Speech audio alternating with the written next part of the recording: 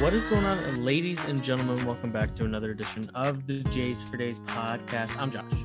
He's Josh. We got Jays Jumpers, Jeremy Jackson Jr., John Morantz, Joe Johnson, Ja Rafts, of course. We got Jays for Days. Josh, how you doing? We almost had two Jay quarterbacks starting the Super Bowl. It was looking like we were headed that direction for a little bit. It did. Did you see that there are only two quarterbacks to win a national championship and win a Super Bowl, and both of them are named Joe? Yeah. Montana was one, and then Namath, right? Namath, yeah.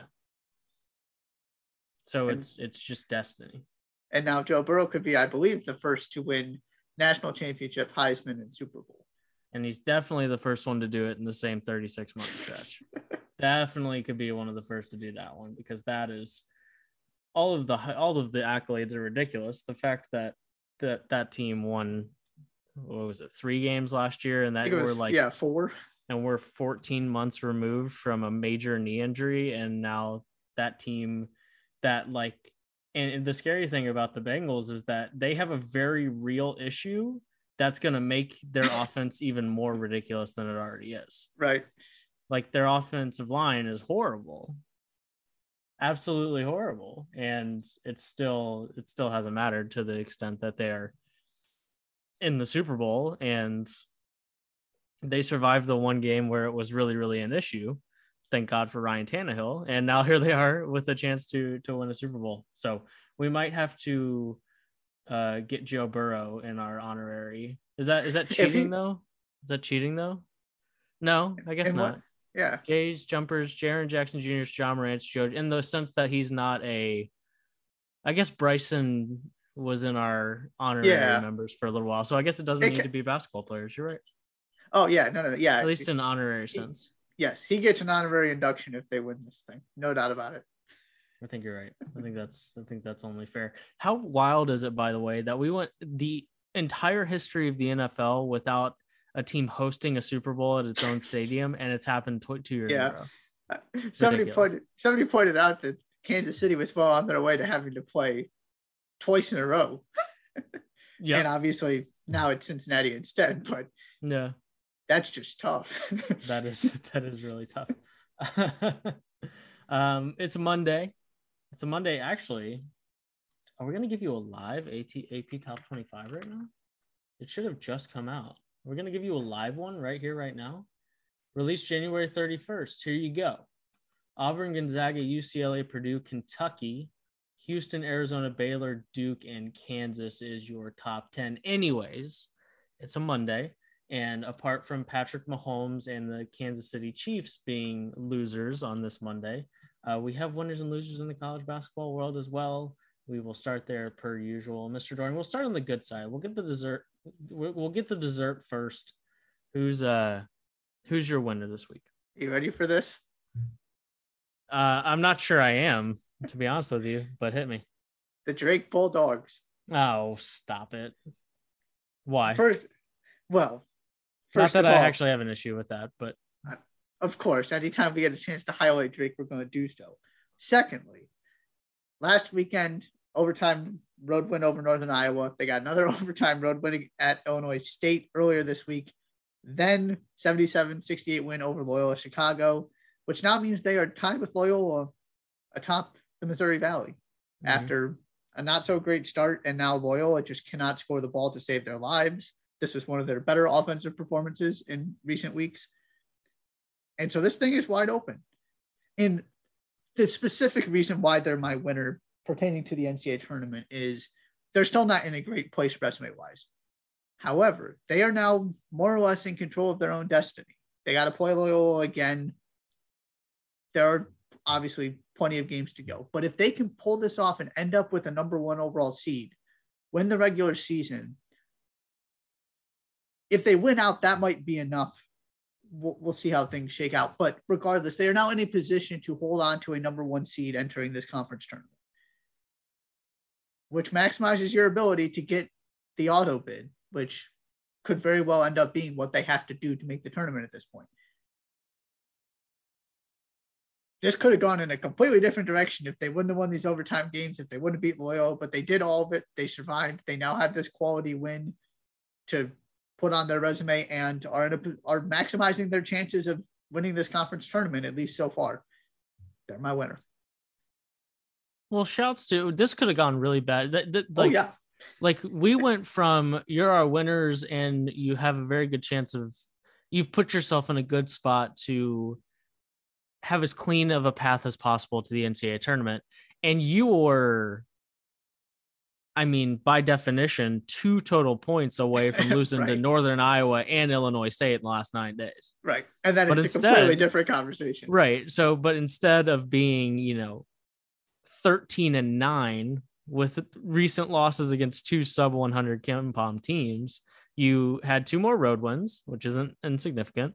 And you add Loyola Chicago to that equation. Now you're 16-6, 7-2, and you got to go to Loyola Chicago. So, but at the very least, you're currently ahead in that series and in a very good spot to keep it rolling. So shouts to the Bulldogs. Okay, fine. All right, fine. My winner, and it might have been your winner last week. At some point, it might have been. But my winner is wait, no, it wasn't. No, it wasn't. Was Marquette your winner last week? Anyways, the other Big East team that doesn't seem to be able to lose a game. Providence is my winner. 2 wins over top 25 Big East teams. Xavier 65-62 versus Marquette 65-63. They're 8-1 in conference at this point.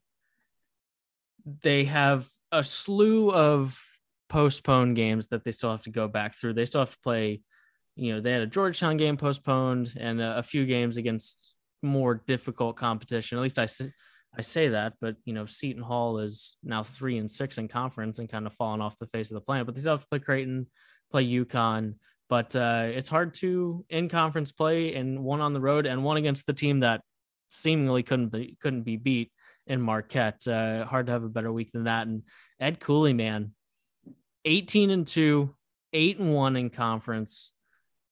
The Friars are absolutely rolling. And they're doing it different. This is really the only, since you mentioned it now, this is really the only point I wanted to make about this game is they did it a different way, right? We talked about the guards in the Xavier game and how good they were. This was your more traditional Providence performance led by your Big Ben. Mm-hmm. And Nate Watson had a very big impact on this game.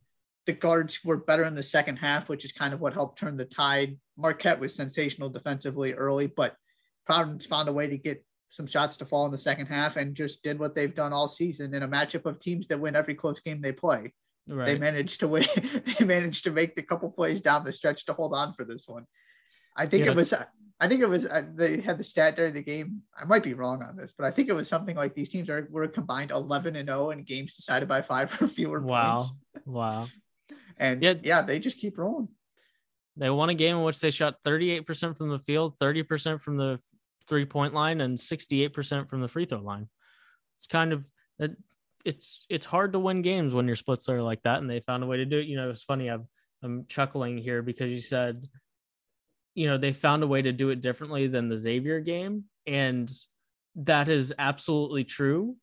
And yet the final score was 1 point apart. They scored 65 points in both, and Marquette scored 63 to Xavier's 62. So from a final score perspective, it literally, there's only one way it could be more the same, but from a meat and potatoes of the game and how they got the win, of course, a very different one. But yes, the Friars are my winner this week. All right, give me the veggies. Who's your loser? Stay right in the Big East. Okay. Creighton. This was shouts to the Dogs, baby. This might be up there for the worst week of a season and the loser of all losers. Yeah. They shot 9% from 3 against Butler and lost by 17. They were outscored by 14 in the second half. Mm-hmm. 2 of 22.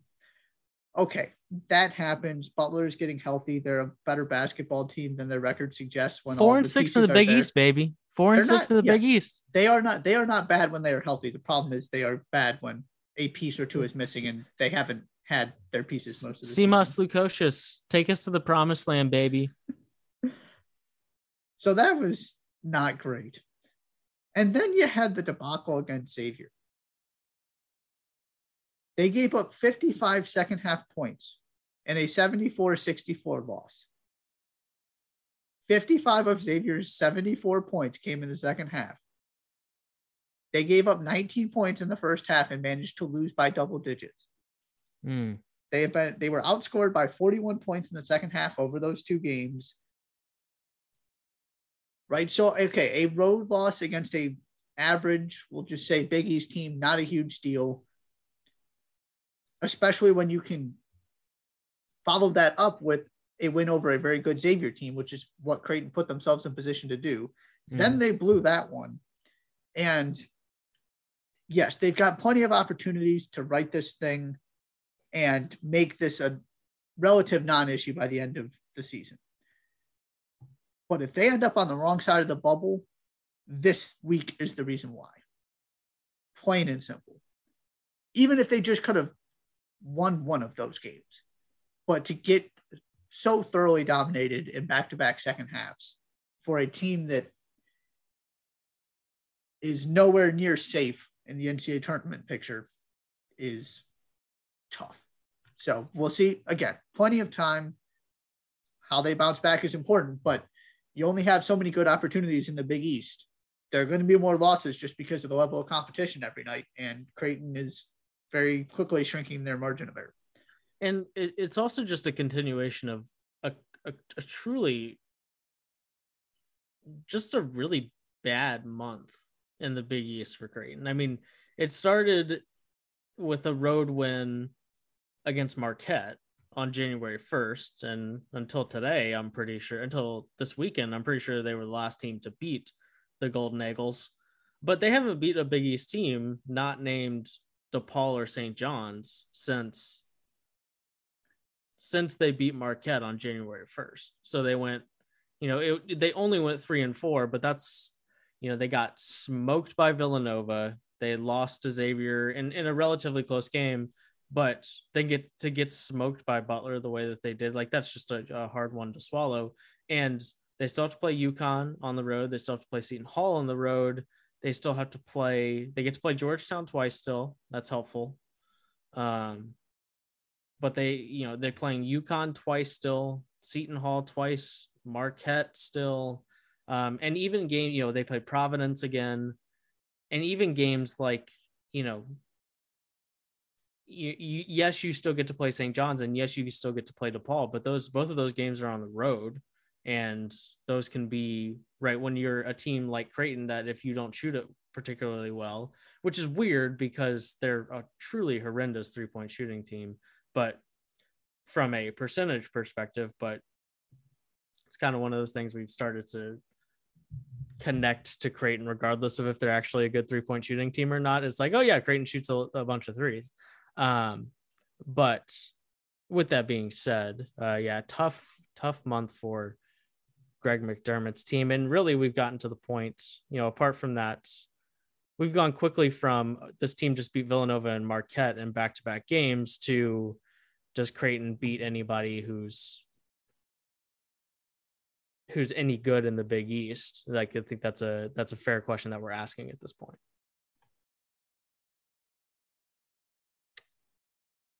I'm not really sure who my loser is here. I think that Creighton's a good one. There's part of me that wants to go with Kansas because that's just unacceptable to get smoked from beginning to end the way that they did at Fog Allen, but we can get to that here more in a moment. I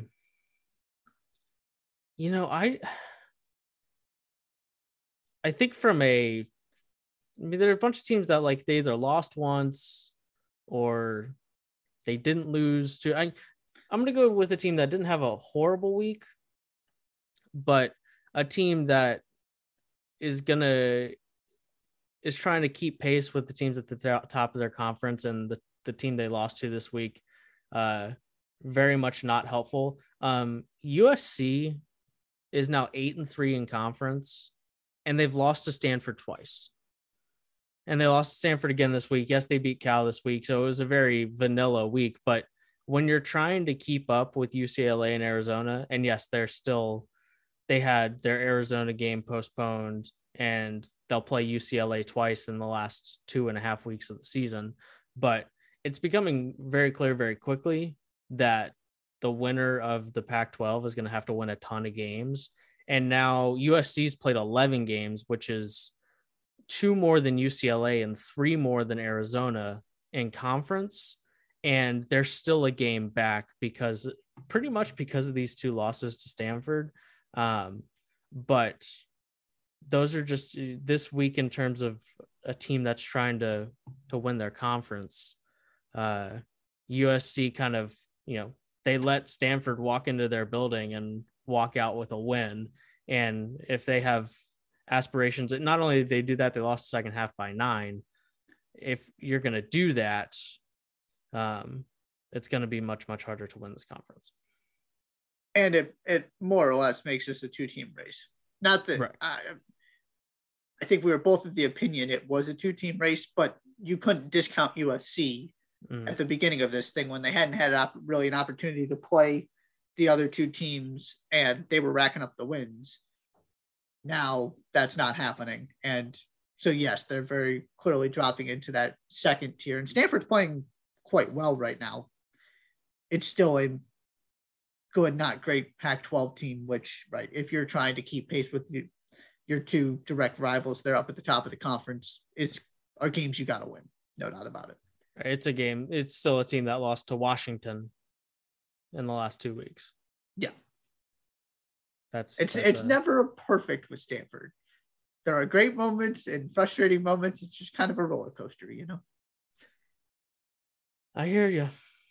Okay, let's get to the more important games of the weekend, starting with the aforementioned Kentucky and Kansas, 80-62 in Fog Allen. Man, I'm right out of the building. In a game that Ty Washington went 1 of 9 from the field, 0-4 from the 3-point line, 2 points. He did have 5 assists and 3 steals, but it's not like Kentucky just scored 80 without their most dynamic offensive player really being existent on the offensive end of the floor at all from a scoring perspective. But Keon Brooks Jr. and Oscar Tshiebwe combined for 40. What is that? Quick math. 44, 22, 2 and 4. Yeah. And they absolutely right from the jump dominant. They won the first half by 20, cruised to a victory at Fog Allen. And I think it's about time to talk about Kentucky as a real national title contender. I mean, we did a Final Four top 10 last week, 2 weeks ago. Was that 2 weeks ago? I think 2 or 3 weeks ago, 2.5, something like that. And neither of us had Kentucky on that list. And here we are on January 31st. And that was clearly perhaps not a mistake, but clearly if we had done that 2 weeks later, they would absolutely be included on the list. A really ugly day for the Jayhawks in Kansas, and Kentucky looking like a very formidable foe for the rest of the country. If only they would have done this all season, I would have looked really intelligent. I mean, you're still 17-4 on the season. Yeah, and your worst loss is probably what, Notre Dame, who's playing well in the ACC. Yeah.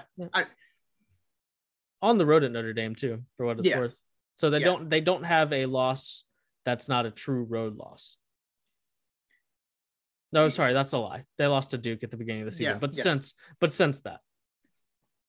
Yeah, I mean, this was the ability to do this is the reason why I was so high on them. Obviously, they hadn't done it. Mm-hmm. But my goodness, between the interior, like you said, Tshiebwe just pulverized everybody like he does every game.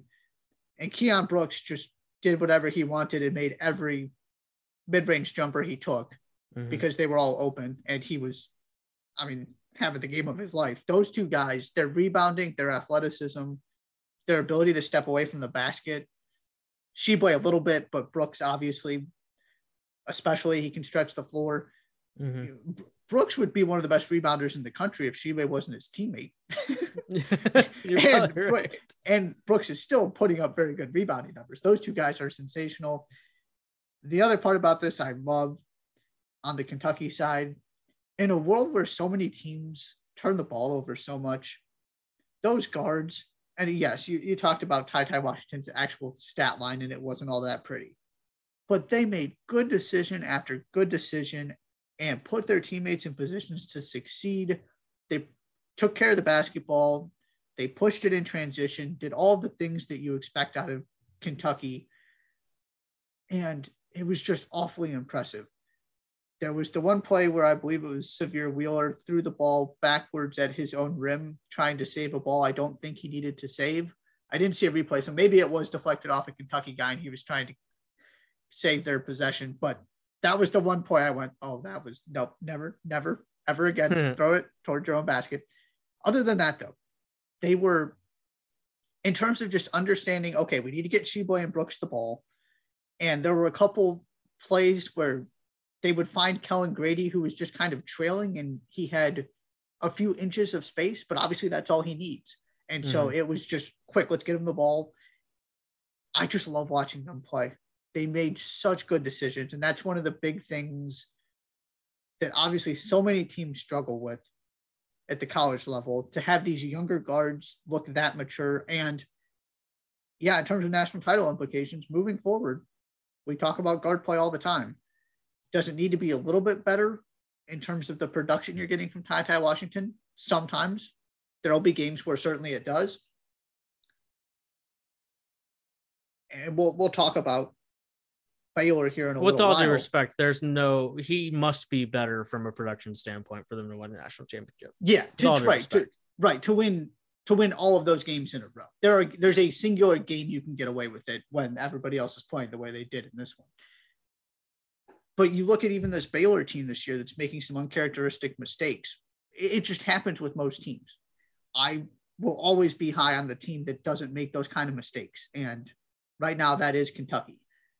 On the Kansas side, I mean, defensively, as we've talked about before, it is still a mess. They do not seem to be getting better. They seem to be getting worse. David McCormack got more or less benched again. And if they have the few teams that have the bodies to deal with them on the perimeter, if Ochai Agbaji isn't special, they're in trouble. That was the other thing that stood out to me in this game is, right, that Kentucky's individual defenders might not be the absolute best in the country, but they got a bunch of tall wing guys that can guard your Agbajis and your Christian Browns and all of them. And yeah, here we are. Not to mention that Mitch Lightfoot was more productive than David McCormack in this game, and it wasn't particularly close. Yeah. I like, if you told me before this season started that Kansas and David McCormack would let Oscar Tshiebwe and Keon Brooks Jr. go for 44 and 22, and that David McCormack wouldn't be one of the 9 best players on the floor, I'd be stunned. And what that does is, and we've talked about this some before, but when Kansas's wings are clicking, then Kansas can beat pretty much anybody. But when they're not, and Jalen Wilson, Christian Brown, and Ochai Agbaji in this one combined to go 12 of 35 from the field. Like, when you don't have David McCormack and you don't have can we talk about that as well? Like, and I know I've beat the drum dead on this one too, but everybody who was high on Kansas in the regular, before the season started, was David McCormack has a chance to be the Big 12 Player of the Year. You've got Jalen Wilson, Ochai Agbaji, and Christian Brown coming back. And Ochai Agbaji has been better this year than way better this year than he was last year. And then the third head on that 3-headed monster was, look at these 2 guards they're bringing in, and Joseph Yesufu and Remy Martin. Do you know how many minutes combined those two guys played yesterday? Not yesterday, 2 days ago. 15 or so. Martin was out there for a while. 18. Yeah. 18. And I know that this isn't new news and that, right, that Remy, right, Yusufu has never been like a massive part of this, the success or failure of this team. And Remy Martin has, had a fluctuating season. We'll put it that way. That all of a sudden, right, it's either, hey, we need our wings to play like all Americans, all three of them. At the very least, all three of them to be first team, all Big 12 caliber kind of performers, or we're going to lose because our defense isn't very good. We have no interior presence, and our guards have been uninspiring, average. I mean, there have been some good games, and DeJuan Harris has been decent this year, but it's just every time I see them play a good team, it's like, this is not what this was supposed to look like in any way. I mean, and that will continue to surprise me. And I would love to hear from Bill Self at what point did he realize how different it was going to be? Because I'm sure he realized it at some point that it just wasn't going to look like the way that everybody was previewing it to look. Because, right, he's playing McCormack and Lightfoot the same number of minutes, basically. And that's really, really not what it was supposed to look like. And I'd be curious to know when he realized that was going to be the case, because it is. And your result is that when you play a team that's clicking and that is as talented as you are, and Kentucky is both of those things, if not more talented than you are, then you don't look like you belong on the same floor. It's a very strong argument for Ochai Abaji's Player of the Year case. How reliant they have become on him, and what happens when he's not the best player on the floor.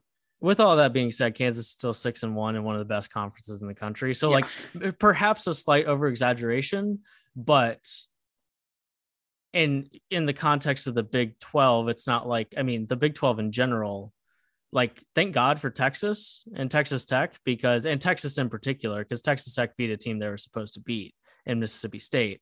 But like Texas, if Kansas and Texas almost let a different, an SEC team come in and beat them. So it was pretty close to being a really bad, but like TCU got to win, Texas Tech got to win, and Texas got to win. So it became much more balanced than it was really close to being. But anyways, it's still, it might be the most perplexing thing about this season is how different Kansas looks from the way I would have predicted it on November 1st. Yeah, you're not winning 6 games with that kind of formula, though. Something's got to change. Oh, definitely not. Absolutely not. Nope. No, right. You can't change the offense. The offense is what the offense is, right, at this point. But they do have a track record of doing this. It's only we're not in February yet. We will be in a matter of hours. Defensively, though, yeah, they got to figure something out. It's a mess.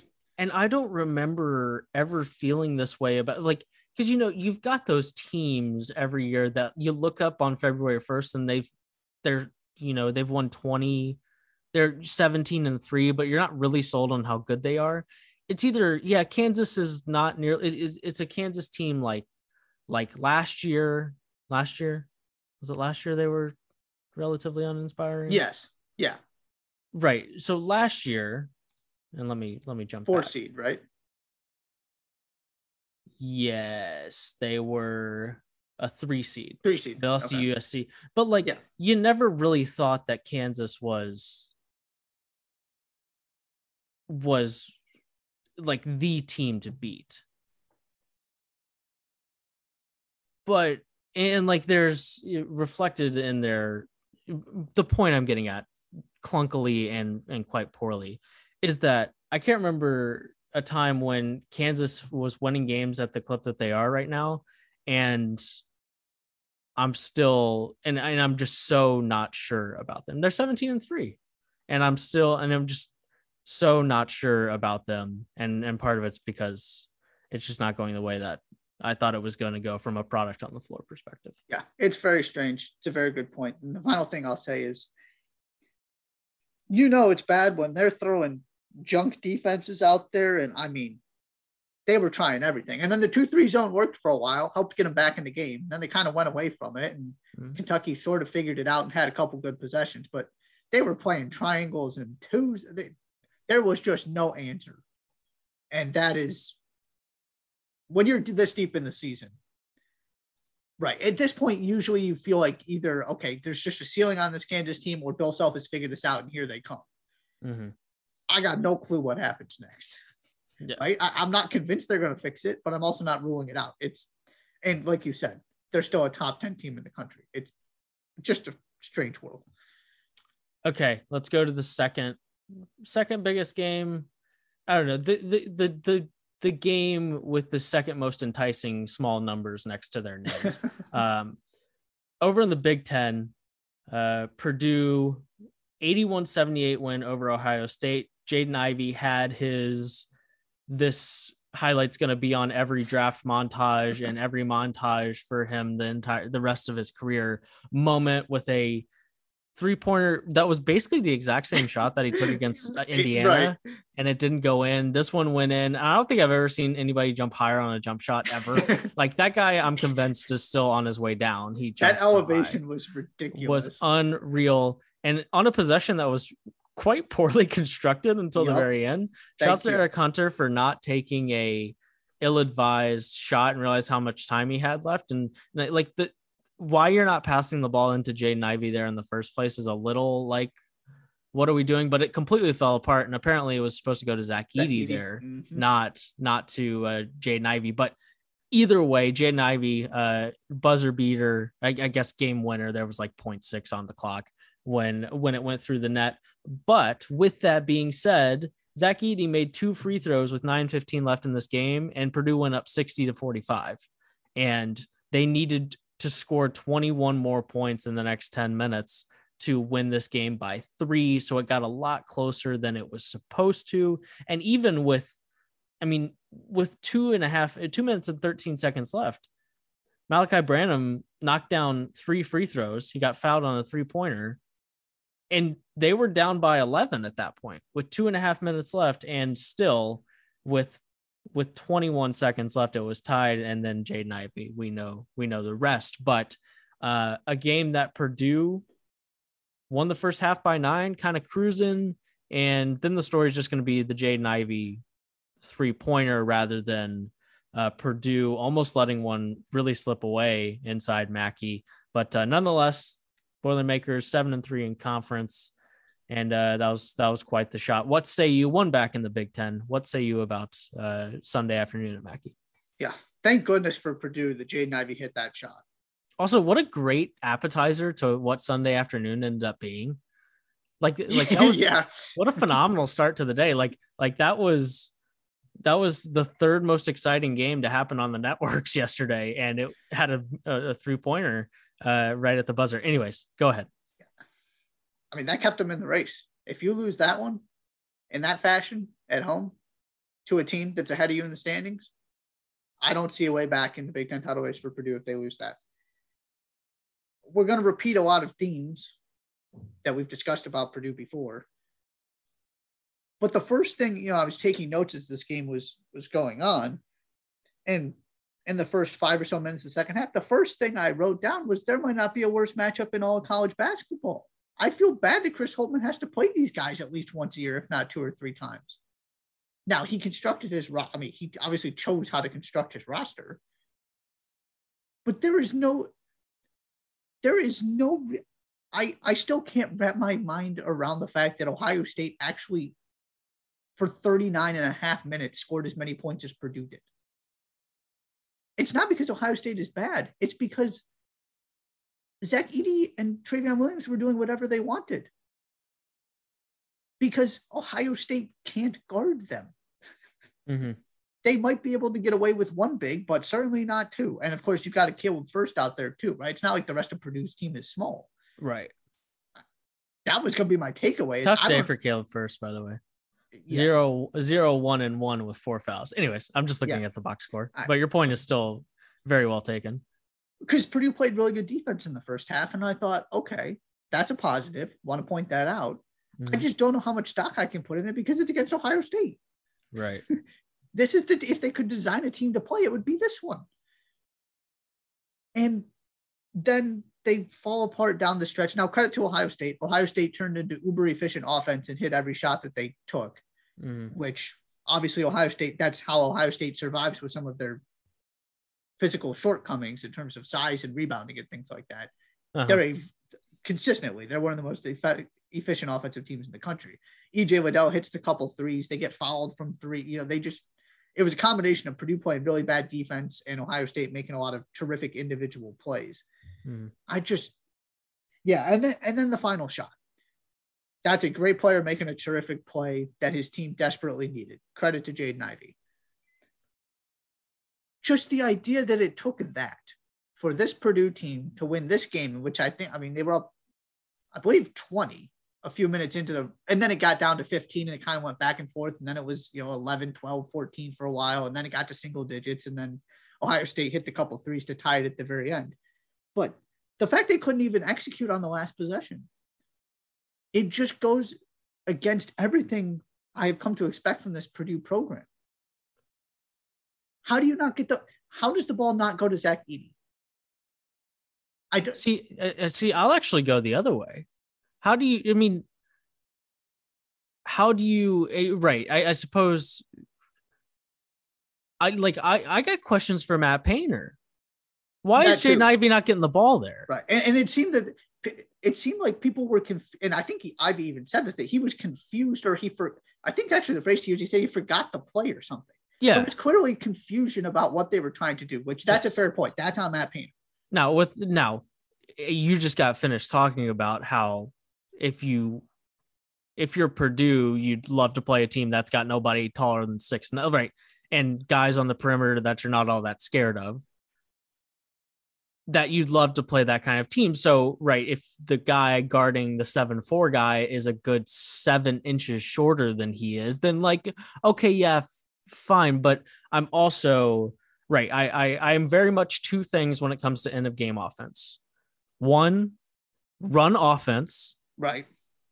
And two, run offense that, right, we can have the best player taken in the last shot and still run offense. Yes. And even if on paper it makes sense to get Zach Edey the ball there, Jaden Ivey's your best player.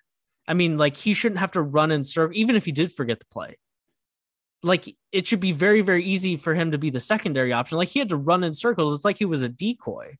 And maybe that's what he was. And, but he was literally following Eric Hunter around the 3-point line in that clip to try and, save Eric Hunter one, but because he wasn't going to be anywhere near the play otherwise.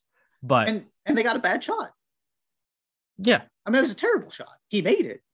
You live with it because it's Jaden Ivey. It would be a different conversation if somebody else, but that just everything, right? The falling apart, the defensive lapses, some of the times the turnovers and the mistakes they make, it's happening time and time again. And I can't, it's right up there with Kansas. It's almost, I think this is harder for me to wrap my mind around because it's not, those guys they're just not performing the way that we expected. Mm-hmm. Now, right, there's confusing parts about that for Kansas too, but it's not like this Purdue team looks worse than I think they are. They just don't win all the games. Mm. That seems like really basic analysis, but it just leaves me baffled sometimes. And yet here they are, still a top 5-7 team in the country, It has not been as seamless for them the last month as I thought it was going to be. Because even right, and I don't know if I said this on this pod or said it on a different one, or not a different one. I'm not cheating on you with a different podcast without telling you. Not a different one, but just saying it off air. But I've seen Purdue have an easier time winning Big Ten games when they've had a worse team. Right. Oh, a way worse team. Right. Which is, whether or not specifically part of your point or not, but basically what you're getting at there, it's if there's one thing I can count on Purdue to do, it's execute. And Exactly. then when you have the better team from a talent perspective, they're like, execution plus more talent means you're going to win a lot of games, and also means that you think it'll probably be a little easier for them to win games than they actually are. And Right. for the first 38 minutes of this game, that's exactly what they're doing. They're up by 10 with 2 minutes left. The game should have been over. And then, the simplest of, eat clock, don't turn the ball over, and, knock down your free throws, score once, you score once, you're fine. And instead that's not what they did. It's a great point that, and part of the reason that I think I was so excited about this team and still am, right. and still am, that, right. We've seen the teams that Matt Painter has taken to winning the Big Ten regular season. Those were good teams, right? I mean, but this team, from a truly difference making talent in one player in particular, and also just how good they are and well-rounded they are, that you thought, well, they're going to execute. Now they're going to be actually better from a talent perspective. This should be easy. And it hasn't been that. They brought 2 first-team all Big Ten caliber players off the bench. Yep. 2. And it was still that difficult. Yeah, no, that's exactly right. That's exactly it, is that everything I associate with Purdue, this team is the antithesis of. Mm-hmm. And I just can't explain it. But it's clearly just the reality of this season. I don't have a lot of, they might be able to overcome it. I don't have a lot of confidence they can fix it. We've seen it too many times now. And I think that might be, I was, produced the local morning sports talk show this morning here in Indy. And they had Mark Monteith on. And Mark Monteith is a freelance writer. He's been covering Pacers and Indiana hoops and sports for a long time. But he said something interesting, because they asked him in the context of the Pacers about scouting Jaden Ivey as an NBA player. And he straight up said, I don't think Jaden Ivey is ready to be an NBA player, which was a fascinating thing for him to say. Because, and part of me is like, well, of course he is. Have you seen him play? He'll be fine. But also I suppose what I'm getting at here is he's maybe not as reliable as you'd like for him to be. And he's a little hot and cold, and, trying on the other end of the floor sometimes is dictated by how things are going on the offensive end. All of these things to say is that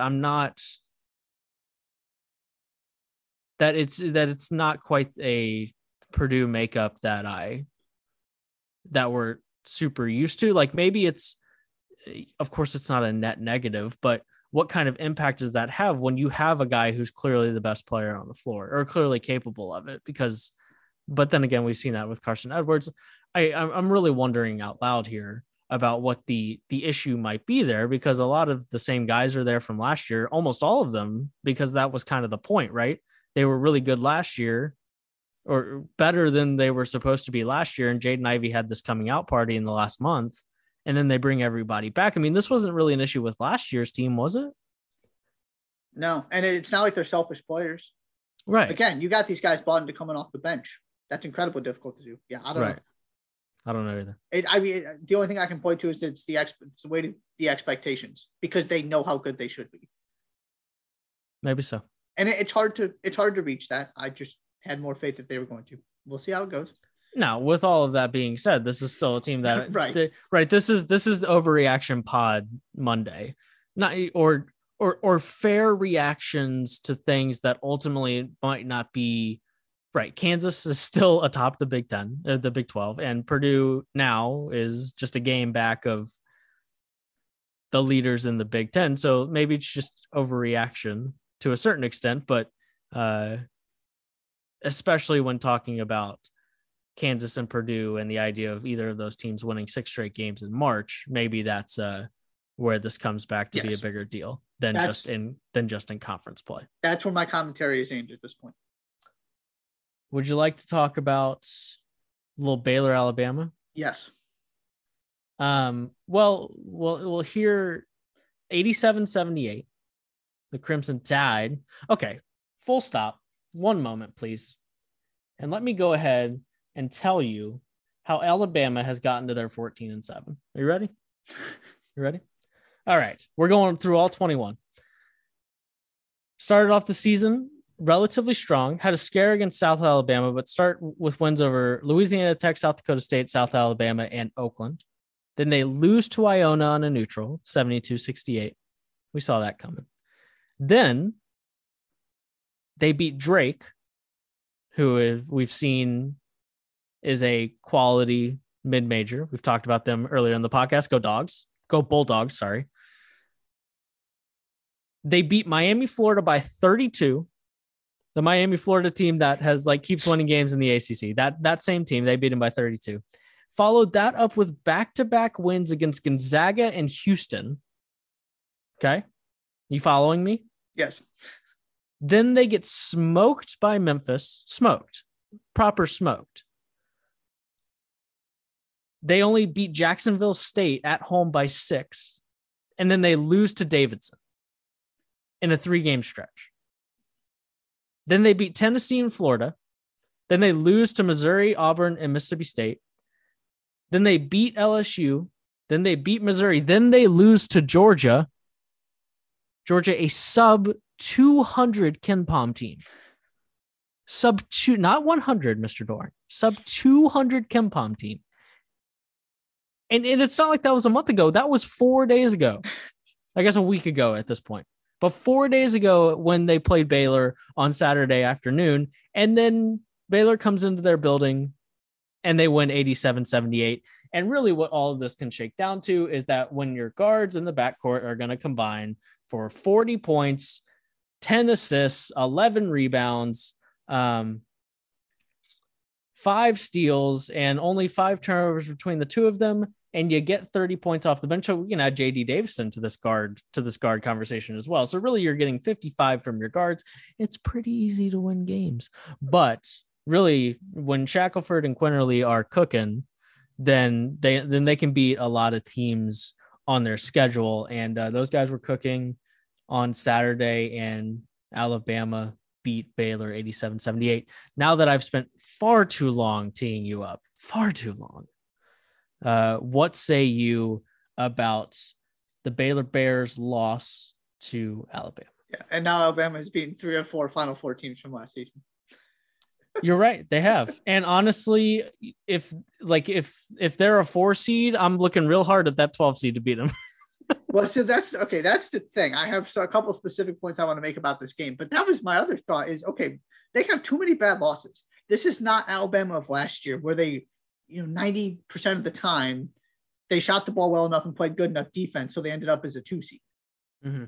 Where our message going into the NCAA tournament was they're going to win a couple games probably, but I do not trust them to do it 4, 5, 6 times and get to a Final Four because they're going to have that one game.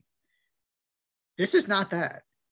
I'm on the complete opposite side of, right. If they're a 4 or a 5 seed or something, okay. Yes. Are they absolutely in danger of losing in the first round? Sure. If I'm the 1 or the 2 seed, I also want no part of these guys because every time they play a team that has more talent than them, they just rise to the occasion. Nate Oates has to be doing a lot of wondering. They're also one of those very confusing teams. Nate Oates is rejoicing like this earlier this week. Nate Oates is rejoicing, pulling his hair out, and also the hair that he has left is graying. Like those 3 things are happening for Nate Oates. All at the same time. All at the same time. Yeah, that was right. These 1 seeds don't want any part of these guys. I'm convinced of that. Nope. The question is, can they win enough games to get into the 3-4 conversation? Are they going to be a 6 seed or something because they have a couple more bad losses and they just do this weird fluctuating thing some more? Mm-hmm. The game itself, yes. The moral of the story is it's not about the 3-point shooting this year. It's about whether those guards show up and dominate a game because they can. And if they do, Alabama's probably going to win, or they're going to give Auburn a run for their money at least. And Baylor not having LJ Cryer certainly mattered in this game, of course. Best offensive weapon on the team. Mm-hmm.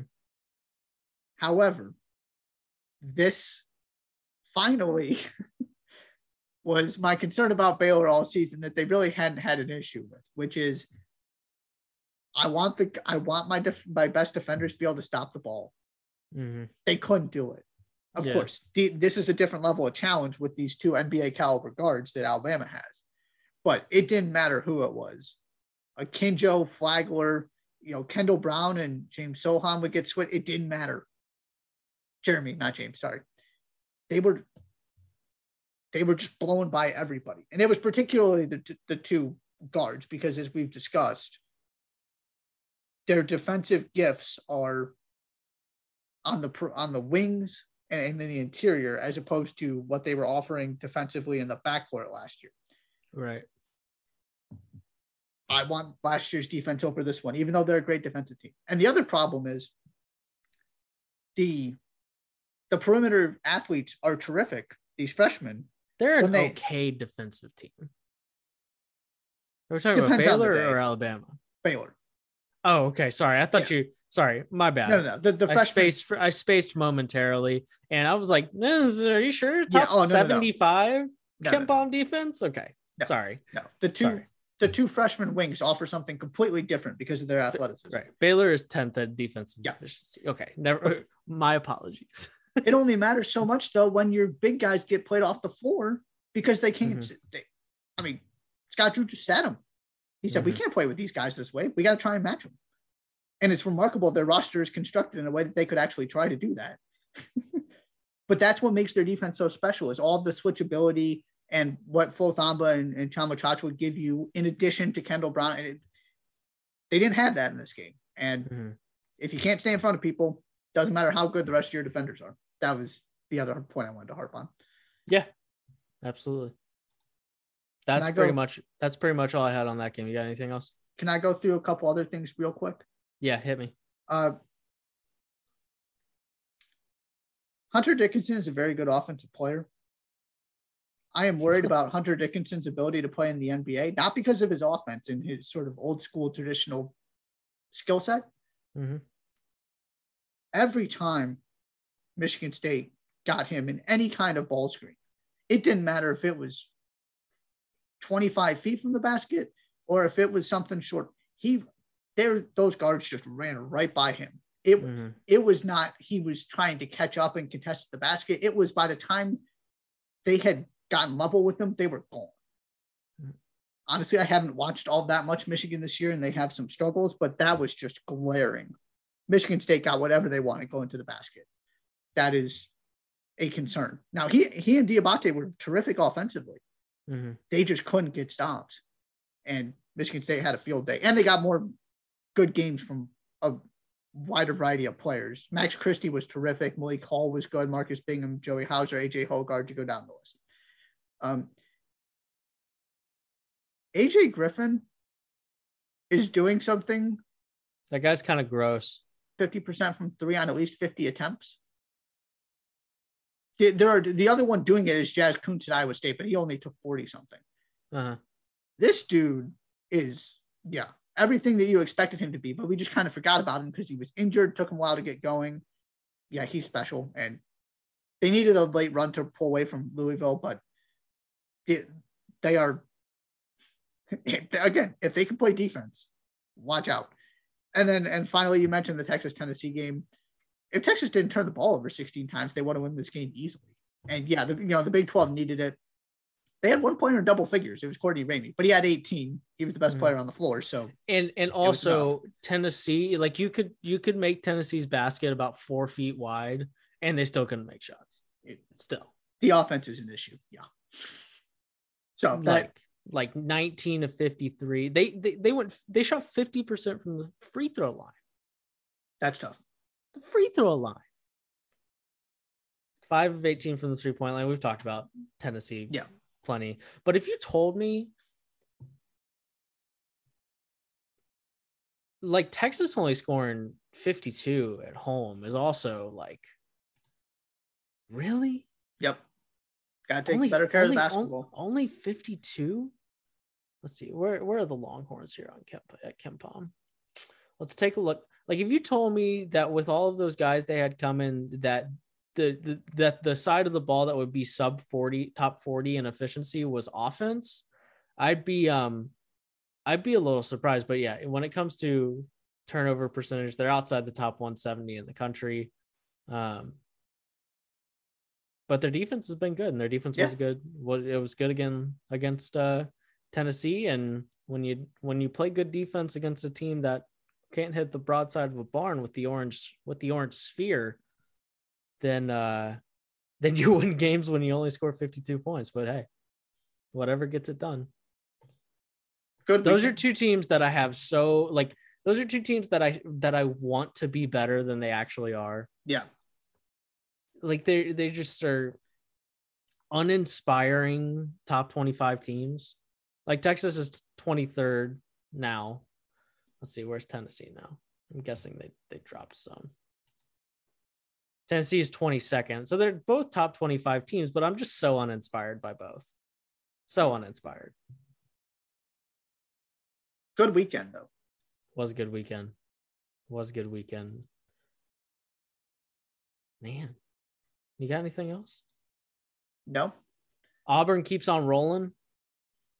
The Fighting Porter Mosers stood no chance. I don't know why I've adopted that. But Walker Kessler and Jabari Smith, just, a cool 44 and 21 combined. No big deal. That's it's going to be easy to win games when those two guys combine for that. I think the front court's pretty good. You think so? All right. You get one front court. You get Auburn's front court, or you get Gonzaga's front court. Which front court do you want? Auburn's. Really? Yeah. Is it that easy for you? Yeah. I mean, Timmy and to give Timmy and Holmgren their chops. Now, it was against Portland, but I don't want to hear no Portland slander. You hear me? I mean, those guys combined for 28 and 21 with 6 assists. It's pretty good weekend for the Gonzaga bigs as well. But I'm a little surprised how emphatically you said that. I think we've been trending in that direction, especially as Auburn just sort of kept on winning. And at this point, it's like, I won't say obvious, but Auburn's been so much more in the limelight than Gonzaga has recently, just because they play in the SEC and Gonzaga is quietly going about their business in the West Coast Conference. But give me the better defenders and better shooters. I mean, and not that's unfair. That is not unfair. I just didn't think you would as emphatically go with them as you did. Yeah, it's close. I just don't have much trouble making the actual decision. Sure. Anything else? I think I'm out of things officially. I'm out as well. Duke Notre Dame this evening. That's probably the best. Say that again. Game of the day. Vote on it. Tomorrow we get Alabama back. Yep, Alabama's got 2 more. Alabama at Auburn. Followed by Kentucky. Texas at Texas Tech tomorrow night. Also, you know how I'm not a fan of college arenas having a corporate name attached to them? Well, the Texas Tech Arena is the United Supermarkets Arena. Yep. That makes me want to throw up, with all due respect to the United Supermarkets Arena. Wisconsin, Illinois on Wednesday, as well as Villanova and Marquette at Marquette. That's pretty lit. But and then we'll get to Thursday. We'll be back on Thursday before UCLA and Arizona play again. But anyways, I ramble, and now you're all prepared, completely prepared for the next 3 days in the sport. You're welcome. And if you don't got anything else, I guess I'll get us out of here. Anything else? No. Patrick Mahomes, Joe Burrow, Josh Allen, rank them the next 10 years. Mahomes.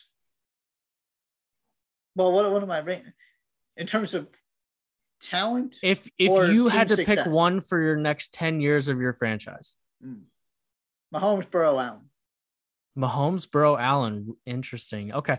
I was listening to a podcast earlier and they were having this discussion. So I thought I'd bring it to you as well.